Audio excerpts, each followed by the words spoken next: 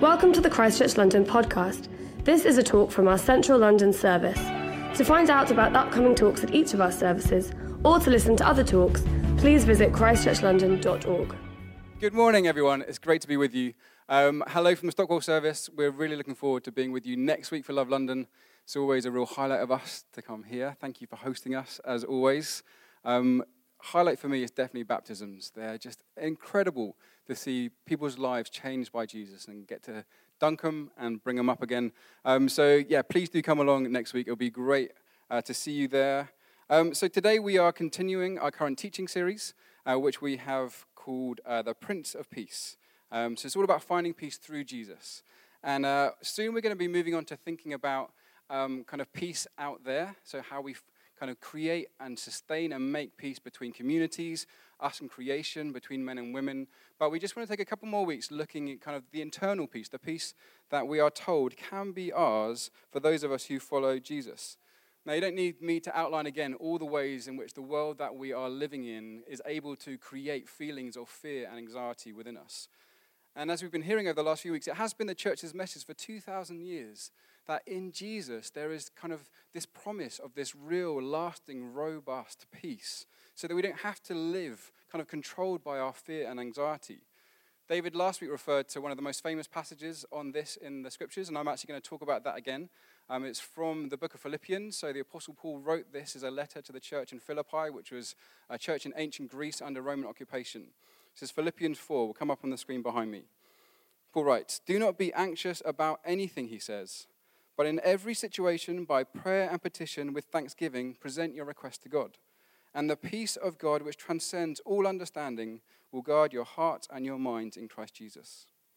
Finally, brothers and sisters, whatever is true, whatever is noble, whatever is right, whatever is pure, whatever is lovely, whatever is admirable, if anything is excellent or praiseworthy, think about such things.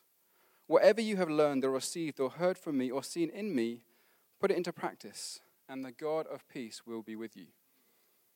Don't be anxious about anything, Paul says.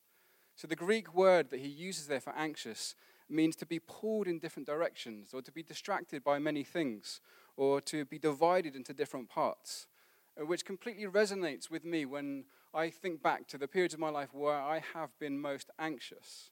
Those times where I felt the most pressure of having so many things going on, vying for my attention, that I don't know what to get to first, and feeling like I'm not getting to anything well.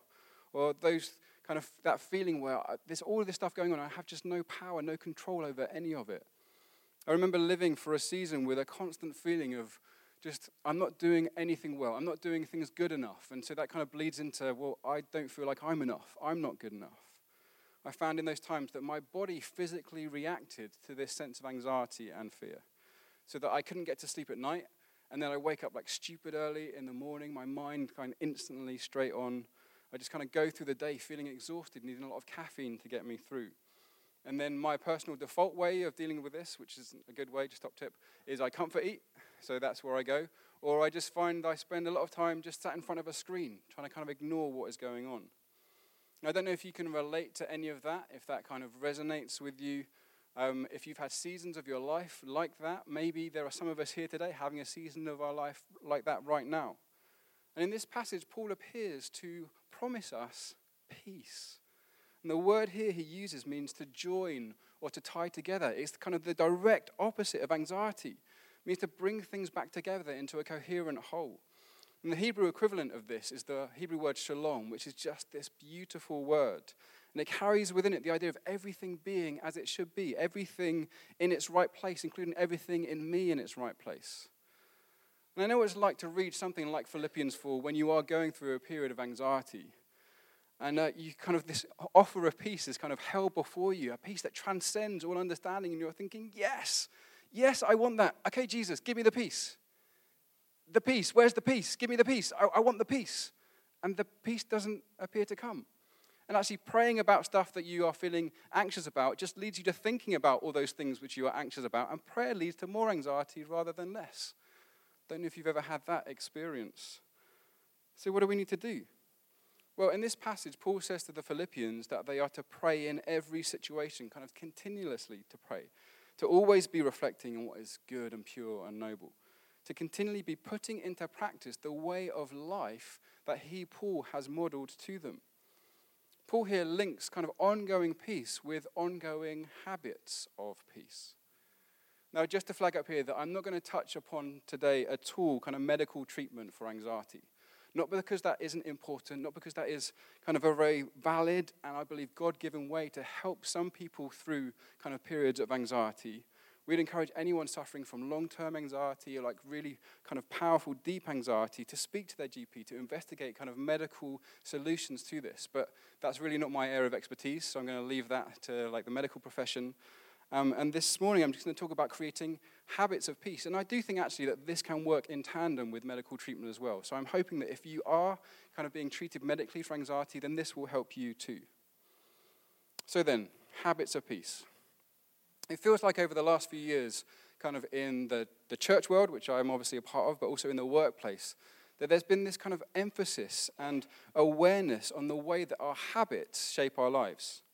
I've read a number of books recently that talk about how it's the things that we do over and over, and actually unthinkingly and kind of automatically, that can have the most dramatic effect on the way that we live and the people that we are becoming. And so if we do want to change, if we do want to become people who don't respond automatically to like what's going on around us with anxiety and fear, then it is not enough to just kind of ask God to download peace into us Matrix style. That would be really helpful, but I don't think that's the way it works. It's not even enough just to kind of change our thinking about this. We need to be reformed from the ground up, which takes kind of a long time, which none of us want to hear, but it's a process of change. We need to adopt new habits of prayer, reflection, and actually of behavior that work to join us back together. Now, don't get me wrong. I'm not saying that what we think is not important. That is a really important part of the process, but that is not the entirety of the process. We also need to change our habits and behaviors because it's our habits that either work to reinforce what we think and believe or work to counteract them. I've got a 3-minute video clip here of a guy called Destin Sandlin, which is the most American-sounding name, trying to ride a backwards bike, which I think will kind of help explain what I'm talking about. Like many 6-year-olds with a MacGyver mullet, I learned how to ride a bike when I was really young. I had learned a life skill and I was really proud of it. Everything changed though when my friend Barney called me 25 years later. Where I work, the welders are geniuses and they like to play jokes on the engineers. He had a challenge for me. He had built a special bicycle and he wanted me to try to ride it. He had only changed one thing. When you turn the handlebar to the left, the wheel goes to the right. When you turn it to the right, the wheel goes to the left.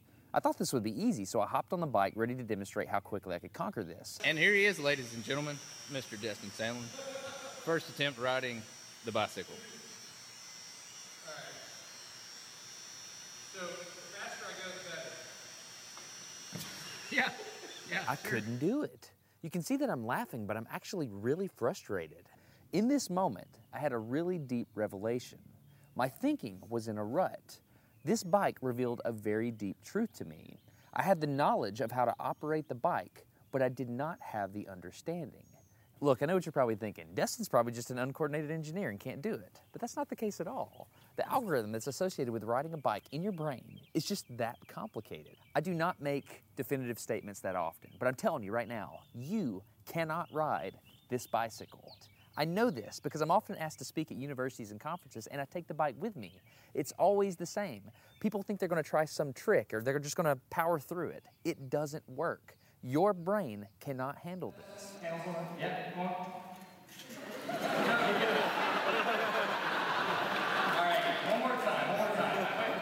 Once you have a rigid way of thinking in your head, sometimes you cannot change that, even if you want to. Here's what I did. It was a personal challenge. I stayed out here in this driveway and I practiced about 5 minutes every day. My neighbors made fun of me. I had many wrecks, but after 8 months, this happened. One day I couldn't ride the bike and the next day I could. It was like I could feel some kind of pathway in my brain that was now unlocked. It was really weird though. It's like there's this trail in my brain, but if I wasn't paying close enough attention to it, my brain would easily lose that neural path and jump back onto the old road it was more familiar with. Any small distractions at all, like a cell phone ringing in my pocket, would instantly throw my brain back to the old control algorithm and I would wreck. But at least I could ride it.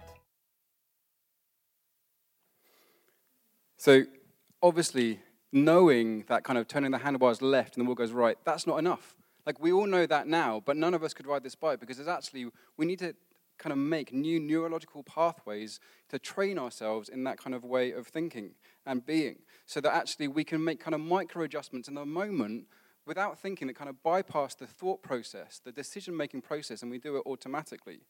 So this is what happens to Destin after months and months of practice. And it happens because our brains are very good at turning behaviors that we choose and do over and over again into habits that become unthinking habits. One study from Duke University suggested that as much as 40% of our daily actions are not the products of intentional kind of well-thought-through decision, but the products of habits, things we have chosen kind of way in the background, and now we just do out of habit. Now, for most part, this is a great thing, as it frees up our brain to kind of focus all of its power on other things. But it obviously does have its downsides. If we have a bad habit, then we don't really have much power to fight back in the moment, because as soon as the thing happens, we react before we've even thought about it. And so the battle's over before it's even started. Don't know if you heard that Destin said that his thinking was in a rut. That expression comes for when horses pulled carts and they'd pull them along the mud and they'd literally make ruts or tracks in the ground. And so if you're going this way, it's great. Horse can go really fast. If you try and go this way, that doesn't happen without a lot of effort because you're literally stuck in a rut. And that happens with our brains as well. Our habits form neurological pathways. So like this thing happens and we react and they've got this pathway going this way. If we want to react in a different way to jump out of that rut, that takes a whole lot of skill and pain often and a lot of practice. So for example, I may come to believe in my head that God loves me no matter what I do. That I am not defined by my work or by other people's opinion of me, but defined by his love. That God is for me and will always be with me. That he is sovereign over all things and is working together all things for the good of those who love him. I may come to believe this in my head, but if my habits are saying another thing, if my habits are saying that I need to keep striving and keep achieving in order to be loved, or what other people think about me defines me, or that because life is chaotic and scary, I need to control as much as possible and do all that I can to make sure that myself and the ones that I love don't suffer, then in the end, my heart and actually my body will believe my habits rather than my head. Which means I don't just need new information to help me become less anxious and more peaceful. I need new habits. And this is just what a guy called Justin Earley discovered, which led him to write this book, The Common Rules. Only been out a couple of weeks now. Seriously, I can't recommend this enough. If anything I say resonates in any way, buy this book and work through it with some friends. I think it can change your life. I really do. So in the opening chapter of The Common Rule, Justin explains how he was working with his wife, Laura, in China as a missionary there, where he felt, in his words, a call from God to become a missionary to the corporate space instead. So he came back to America. He studied at Georgetown University, which is one of the most prestigious law schools in the world. He worked super, super hard and kind of fueled by this sense of purpose. He graduated top of his class. He got this amazing job in one of the best law firms in Virginia, and he became a mergers and acquisitions lawyer. And he explains that in one way, he was living his dream, feel like he was living out his calling from God to be in the workplace. And he had a seemingly successful career. He had a growing family, ends up with 4 boys. And yes, he was working hard. And yes, he wasn't sleeping all that well, all that much, because he was up late into the night and up early in the morning. Yes, there wasn't much kind of time off or rest over weekends, as clients were always getting in touch. And yes, he had started to rely on sleeping pills and alcohol to get him to sleep at night because his mind just wouldn't switch off. Apart from those minor things, everything was going really well. And it just felt to him that in order to live this life, doing what I'm doing at this life stage, well, this is just what people like me have to do. We have to work this way in order to get this kind of result. But then the anxiety attack started, and he started reacting really badly to the sleeping pills and having kind of these massive mood swings, just kind of bursting into tears at random moments, get home from the office at the end of the day and wouldn't be any good to anyone, didn't know where the dishes went anymore. And it was at that point that he realized that God can't have been calling him to live like this. He just can't be, because it wasn't helping him love God or those around him more. And it was actually taking this immense toll on him, a brutal toll on his physical, mental, and spiritual health. And so he realized that if he was going to keep on going, which he felt he needed to do, still be a lawyer, still be a dad, still be a husband, then he would need to change many of the habits that he kind of just fallen into unthinkingly. The habits that had been given to him whilst at law school and like early days in his law firm. The habits that everyone else had expected him to have, but actually the habits that weren't good for him. This is what he says about that point in his life. Only in retrospect did I realize that while the house of my life was decorated with Christian content, the architecture of my habits were just like everyone else's. And so he thought, I need to build new habits based upon what I know of God and the way of Jesus and the life with him. Habits that would allow him to continue to be a great lawyer, but also a great husband and a great dad. Would allow him to write a book at the same time as doing all of that, for goodness sake, and yet without this feeling of anxiety. And I guess it probably won't come as a surprise to you that many of his habits centered around relating well to the one thing that I can almost guarantee all of us own. The one thing that is always within arm's reach, even when we sleep. The one thing that probably has the most powerful and unexamined influence upon our daily habits and therefore our spiritual formation and our physical and mental health. And of course, I'm talking about this, the smartphone. So according to a report on the use of digital technology in the UK published by Ofcom last year, whilst a decade ago only 17% of us had a smartphone, as of last year, 2018, that was 78% of the population in the UK overall, 95% of 16 to 24-year-olds. And it's not just the number of people who own one, but the amount of time that we spend on it. So 71% of the people surveyed say they never turn their phone off. Quick show of hands. How many people in the last week, not because your phone has died, but you have intentionally turned your phone off? Yeah, there's not many. What about the last month? The last year? And not because you were flying as well. Like an intentional turning off. Okay, so I have an iPhone. I'm sure many of you do. This is how you do it. There's a button at the top. If you hold that down and look, slide to power off. Okay, everyone do that now. Exactly. How does that feel? The thought of turning your phone off. Nengi is vocal. I mean, what does that mean for us if we can't turn our phones off? I'd imagine that most of us would probably admit we are on our phone more than we want to be, right? More than we want to be. Not more than we should be, but more than we want to be. So in a different survey, London was identified as the city in the UK most addicted to social media. 43% of people admitting that social media distracts them from sleeping at night.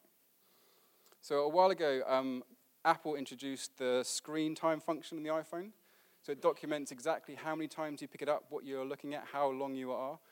So this next picture is mine. I've redacted this information. There's no way I'm being that kind of vulnerable with this room of people.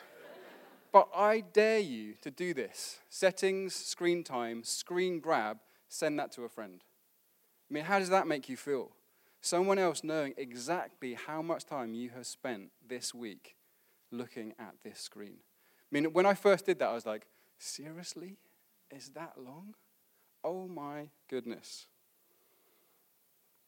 Okay, another quick show of hands. Get off this for a minute. How many people remember the Flintstones? What about the Jetsons? Okay, more than in the Stockwell service. So Jetsons was made by the same production company as the Flintstones, which you can definitely tell. The only real difference is the setting. So you have Stone Age versus Space Age, and you kind of replace all the dinosaurs with robots. But pretty much everything else is exactly the same, kind of almost same family, kind of same scrapes they get into. And this is pretty much how every sci-fi film you have ever watched thinks about the future of technology. Technology can increase exponentially, but the way we are and the way we relate to one another just stays exactly the same, as if technology has no influence upon that whatsoever. And this is known as the Jetsons fallacy, because it ignores that technology always has done, always will do, impact upon how we live with one another. I think if you want a realistic idea of what our future may look like on our current trajectory, I don't think you can do better than Pixar's dystopian vision of the future in WALL-E. Have you seen this? So in WALL-E, kind of humanity has buried the Earth in garbage, and they all kind of float off into these intergalactic space cruise ships. Kind of every whim is catered for by machines. They just lay there eating and drinking and watching TV all day. I mean, that's a scary thought, but maybe that's where we are headed. Now, I do get that I'm from a different generation than many of you. I was born in 1980. So depending on how you categorize the generations, I'm either kind of the tail end of Gen X or I'm like just scrape into millennials. But I definitely don't belong in the iGen, which is what psychologist Jean Twenge refers to as the internet generation. So those of you born in 1995 or after, those of you who probably went to secondary school already having a Facebook account, you've never known the world without the internet, you probably had a smartphone for the whole of your teenage years. So I get that I have a different generation, I'm from a different generation, so I have a different relationship. But hopefully we can all agree to get together that technology is not neutral. It just isn't. Like, it affects us for good and it affects us for bad, but it is not neutral, and the way that we use it forms us in particular ways. And so I do think we have a responsibility to think about how we use technology, how it is forming us, to intentionally work out how we want to use it, rather than just following what everyone else does, rather than following what the tech companies say we should do. Because, like, little secret, they don't care about your flourishing, they're just trying to make money off you. Like, the reason you spend so much time is because Facebook back in the day worked out how can we create this thing to keep you on and on and on. And most kind of apps are like that. They want you there. They want your attention so they can sell your data and so they can sell things to you. We don't want to go with what they think. We want to work out how should we be using this. So, for example, the Ofcom survey found that 60% of people under 35 look at their phone within 5 minutes of waking up, and it's the last thing they do before going to sleep. Reaching for our phones in bed, I would imagine, is probably a habit for many of us in this room. And so my question is, do we think that is a good habit or a bad habit? Is that helping us follow Jesus or not? Does that lead to a life of peace or a life of anxiety? In her book, Liturgy of the Ordinary, Tish Harrison Warren, who's an Anglican priest, she talks about how she came to realize the effect her morning ritual of reaching for her mobile phone on waking was having. So she writes about how if a baby wild animal is found by a human in the world, it's said to be imprinted. So the baby animal sees that person as their mother and sees kind of all good things coming from not just this one person, but kind of humanity in a whole. And there's no way you can reintroduce them back into the wild because they rely upon humans for everything good. And she came to realize that that was what was happening to her just with her phone. My morning smartphone ritual was brief, she writes, no more than 5 or 10 minutes, but I was imprinted. My day was imprinted by technology. And like a mountain lion cub attached to her humans, I'd look for all good things to come through glowing screens. And I know what that is like. Like, entertainment, that is great, but it can't actually do anything to help you be less anxious or less afraid. Yes, it can distract you for a time, which is kind of how I use it often, and I don't think that's a great thing. But it doesn't change anything. It doesn't help us to process or reflect. It doesn't lead us into prayer. It doesn't lead us into kind of real conversations with real people in front of us who love us, who we can kind of work this stuff through with. It doesn't actually even help us to rest well. We think it does, but it doesn't. So whilst reaching for our phones first thing and then having this habit of coming back to it again and again, it may not make us any more anxious, but it's definitely not helping us to be less anxious. And I always say, actually, there's probably good kind of evidence out there that is adding to anxiety. I mean, we could think about this in so many different ways, but let's just think about work. It used to be that if you wanted to take work home with you, you physically had to kind of think about, what do I want to take with me and take it home? But now we carry around in our pocket pretty much all we need to do to keep working 24/7.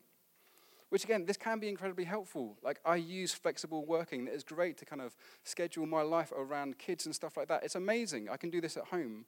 But if we are not careful, we can slip into very bad habits, which is a huge problem if your work is a source of anxiety for you, especially if you're looking to your work to validate you, to give you worth.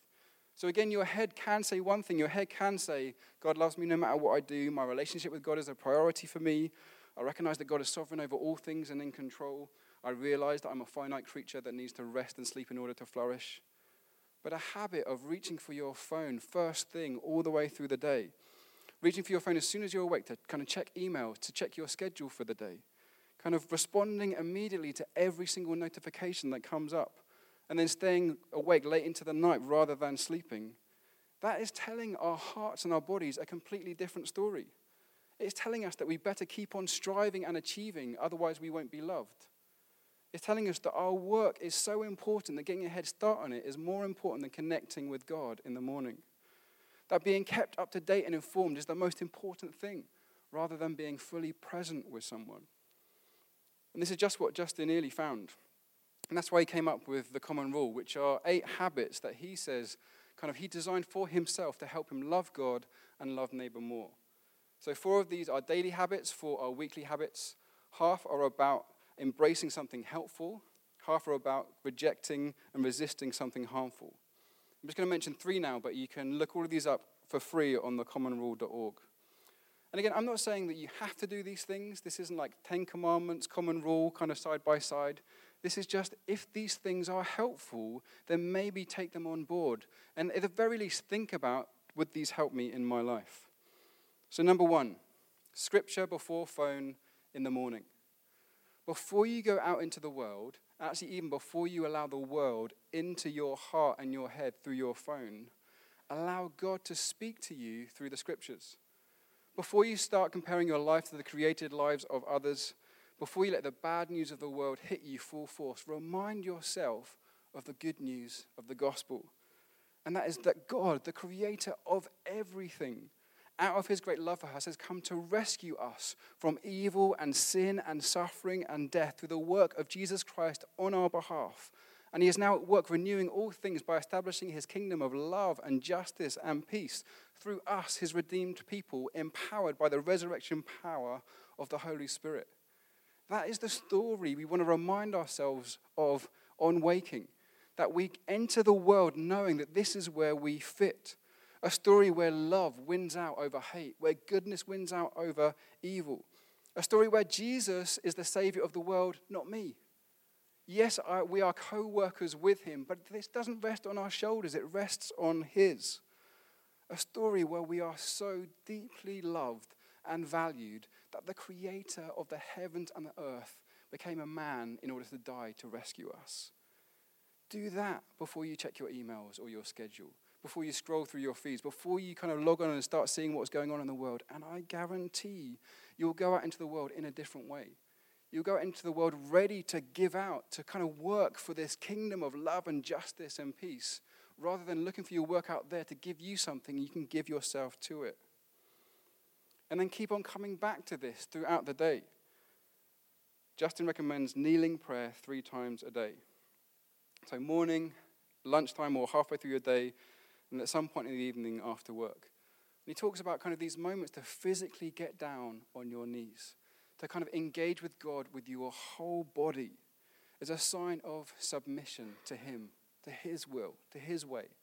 As a sign of recognition, this isn't about me, this is about us together. As a way of remembering that we are not alone in this. And he suggests if you can't easily do this at work, like kneeling isn't appropriate, then just turn your palms up, have a moment that way. Or walk over to a window and look out the window. Anything to help you reconnect with the story, with the God of the story, that you know you're not in this alone. And then he recommends turning your phone and other screens off for at least 1 hour a day and 1 day a week. To build into your life times when you are not distracted by anyone calling you or texting you or any notification that you have coming up, anything buzzing in your pocket because your phone is actually turned off. Or, Nengi, if that's too much for you, switch it on to Do Not Disturb. This is a feature now. I've set mine the same time every single day, 6 till 7. I'm at home with my family. Nothing gets through except for the people that I put on a list that can call me. That's it. Just remove yourself from the distraction. I heard someone comment that all of us are living now like we are heart surgeons on call 24 hours a day. That every notification, this is life or death, or at least that's how we react. Now, I was a firefighter for 10 years. For 4 or 5 of those, I carried a pager when I was on duty. Literally, that was sometimes life and death. And that is tiring. Spending 24 hours with this thing, knowing that at any moment you could be called out when you're asleep, that is really draining. But that's how most of us live at the moment, that we're always on call. And yet the things that we're on call for are, did that person like my post of my meal last night? Nothing even serious at all. Why do we do that to ourselves? Why do we have so many notifications on our phone distracting us? There's so much research now in the workplace that if you want to do real deep work, creative work, stuff where you need to think, you actually need to turn everything off. Turn off your emails, your notifications, because as soon as they pop up on your screen, your mind goes that way, and you're distracted. Why don't we give ourselves this time? I know I do this too with my family. Like, I don't know if it's a guy thing, like Jax is just much better at this than I am, but be around the girls and like something will happen and my phone will go and I go to it. It's like, am I really thinking that this is more important than them? Actually, that's the way I'm acting. I don't want my girls to grow up like that, thinking their dad thinks that their phone is more important. So it really helps to turn it off, as Joel was talking about a few weeks ago, to have a Sabbath. Like, literally, I don't want to touch my phone. I mean, this is super hard. I'm still like early days. I'm like Destin kind of riding his bike and falling off. But I think this is a good habit to get into, that I can focus my time and attention on the people right in front of me. Yes, it's important to be informed about stuff out there, but right now, I want to be right here. And then the other thing, just don't take this into your bedroom. Like, you don't need your phone in there. Like, if you're worried about alarm clocks, buy an alarm clock. They still exist. You can still get them. This might be the best £10 you ever spend. Like, put your phone to sleep somewhere else. In The TechWise Family by Andy Crouch, which is another great book about how to kind of manage our tech, he outlines 10 TechWise commitments that his family has adopted. And alongside commitment number 3, turning off all screens at least 1 hour a day, 1 day a week, and he says 1 week a year. Number 4 is he suggests making sure your phones and other screens go to sleep at least an hour before you do, and they wake up after you as well. There's so much research now about the blue light from phones affecting our sleep so that when we do actually get to sleep, we have worse sleep because of it. Like, we don't need it in your bedroom. You don't want it to be the first thing out of habit. And so if it is a habit to reach for it, put it out of reach. Like, you need to build stuff in that will help you in this way. So they are just 3 of the 8 habits. And maybe I have the band back.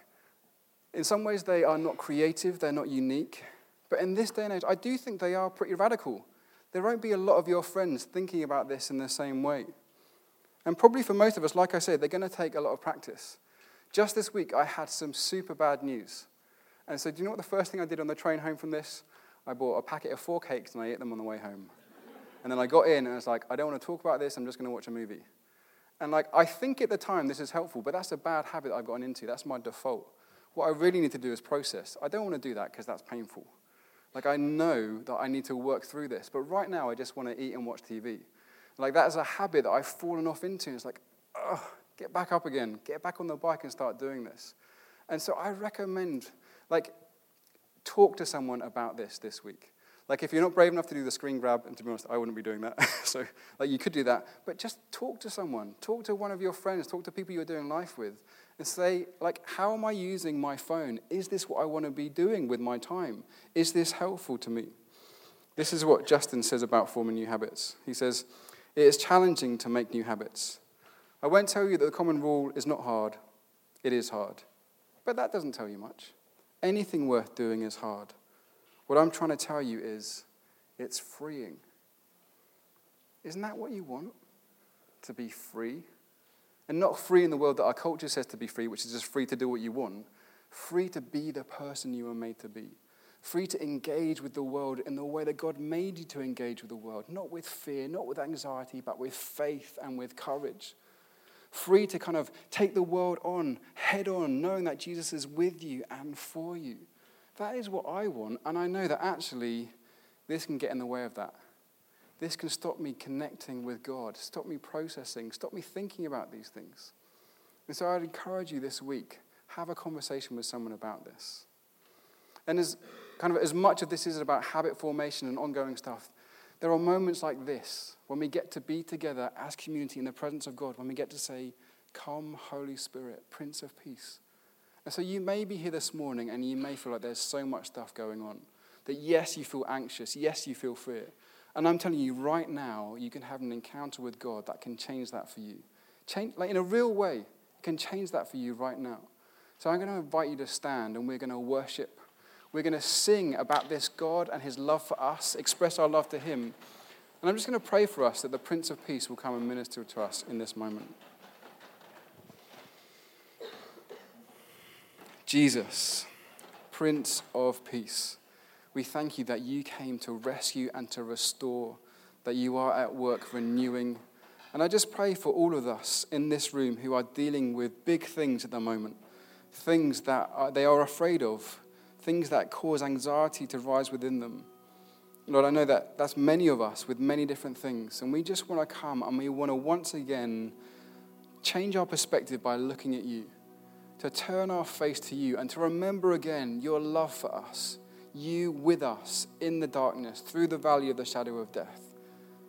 I thank you that we have nothing to fear when you are with us.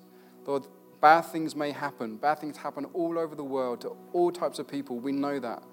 But I thank you that you are with us in this. And I pray right now, Holy Spirit, that you would fall upon us and give us your peace. I pray right now you would come and do a work in us. And I pray that you would give us the courage, the intention to make what we're doing here, coming to you for peace, a part of our daily lives. Pray this in Jesus' name. Amen.